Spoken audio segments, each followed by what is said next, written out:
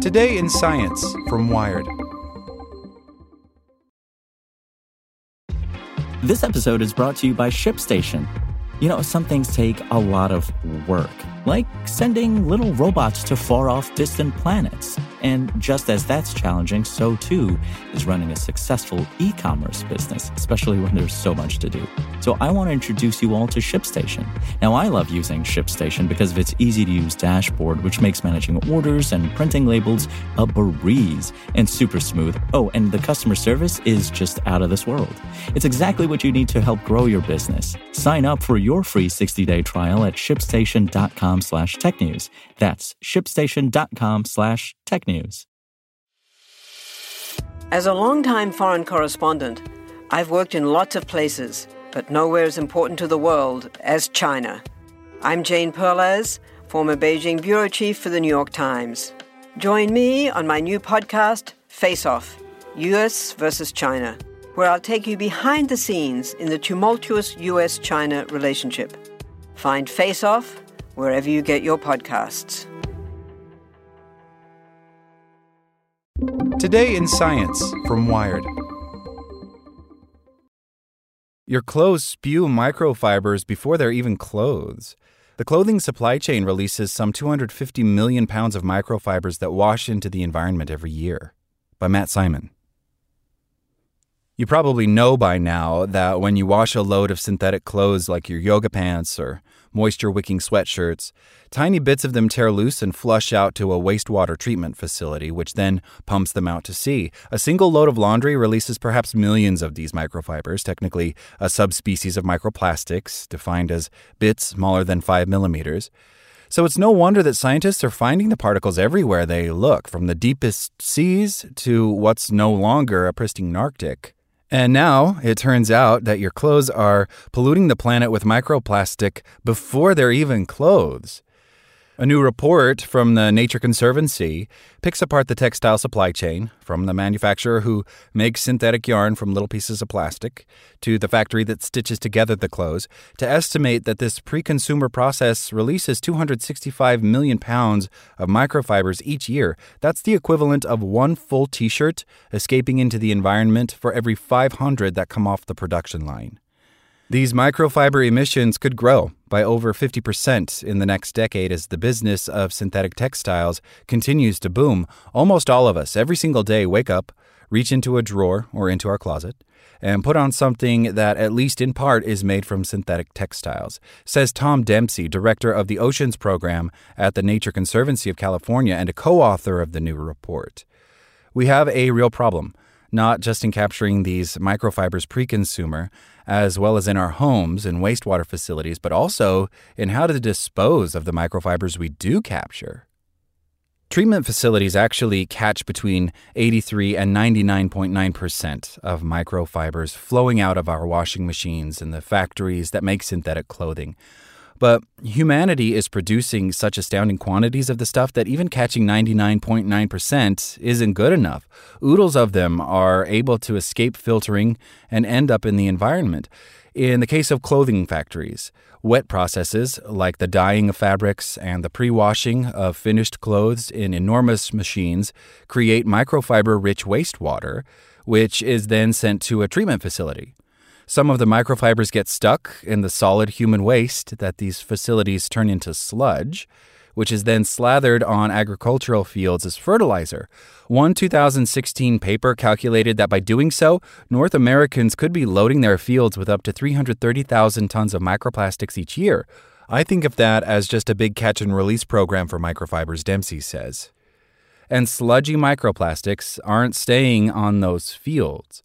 When soils dry out, winds scour the dirt and blow microfibers around the world. So much microplastic is swirling around the atmosphere that each year, the equivalent of 120 million plastic bottles is falling just on 11 national parks and other protected areas in the western U.S. Plastic rain is the new acid rain.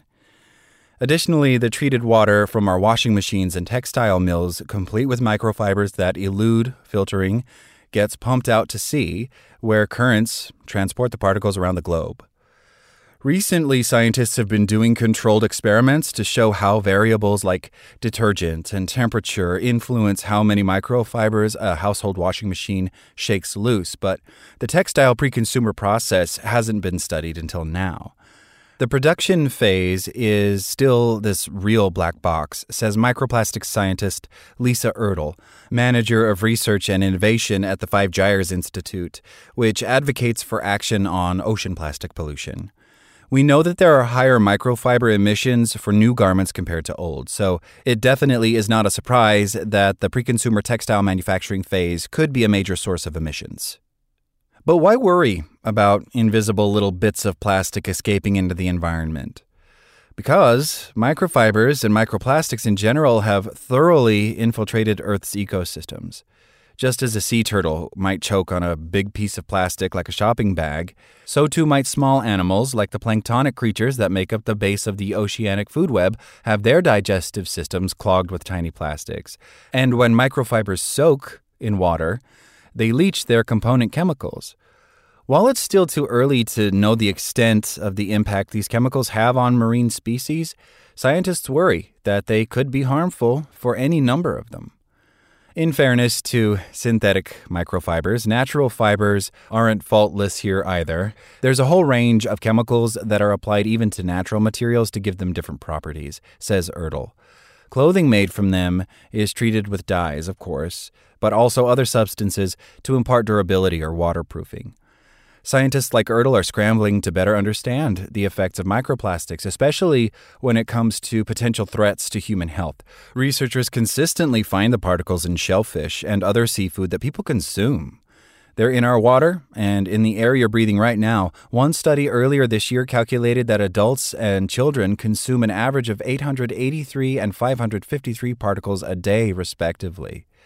But the good news is that when it comes to pre-consumer microfiber pollution, there are actually business incentives for the clothing industry to clean up its act. Many factories actually treat their own wastewater in order to recycle it. If they can also sequester those microfibers and dispose of them properly, i.e. not spreading them on fields, they can be socially and fiscally responsible. What companies are finding is that by doing this, they actually save on water costs and utility bills that are associated with sewage, says Sam Israelit, Chief Sustainability Officer at the management consultancy Bain & Company and a co-author of the new report. And that reduction pays for the investments. If we were able to scale these solutions across the sector, adds Dempsey, we think we could reduce the upstream microfiber loss by something approaching or maybe even greater than 90% relative to the current loss rates. And not to shift the blame and responsibility to you, the consumer, but there are a few things you can do too. You can wash your clothes in a special bag or use a washing machine ball that grabs the fibers. There's even a special filter called a lint lover, LUVR, that you can attach to your washing machine, which one study showed captures 87% of fibers. But at the end of the day, we just need clothes that don't shed so many damn fibers.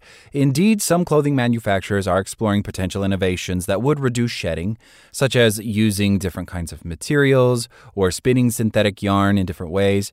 It's a fine balance to reduce fiber loss without compromising on the performance that's required out of that material, says Sophie Mather, executive director of the Microfiber Consortium, a nonprofit founded by the outdoor gear industry to explore solutions to fiber fragmentation. The consortium wasn't involved in this new report, but it is collaborating with the Nature Conservancy on a roadmap for research into fiber release from textiles. A waterproof jacket needs to stay waterproof, for example, and stretchy yoga pants need to expand without tearing. It's not just about slapping a chemical finish on and saying, we put this treatment on it, it's going to stick the fibers in, and they're not going to come out, says Mather. I think that's a very short-sighted view. It's more about really understanding the intricacies of how that fabric has been put together in the first place. It's not likely that all of Earth's people will suddenly go back to wearing only all-natural fibers like wool and cotton. Synthetic materials are too useful.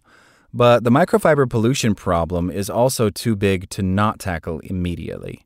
I think the great upside here is that, unlike so many other conservation challenges, solutions really do exist right now, says Dempsey.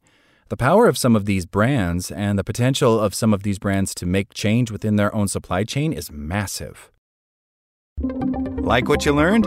Subscribe everywhere you listen to podcasts and get more science news at wired.com/science. Want to learn how you can make smarter decisions with your money? Well, I've got the podcast for you. I'm Sean Piles, and I host NerdWallet's Smart Money Podcast. Our show features our team of nerds, personal finance experts in credit cards, banking, investing, and more. And they'll help you make the most of your money while cutting through the clutter and misinformation in today's world of personal finance. You'll get clarity on strategies to help you build your wealth, invest wisely, shop for financial products, and plan for major life events. Listen to NerdWallet's Smart Money Podcast wherever you get your podcasts.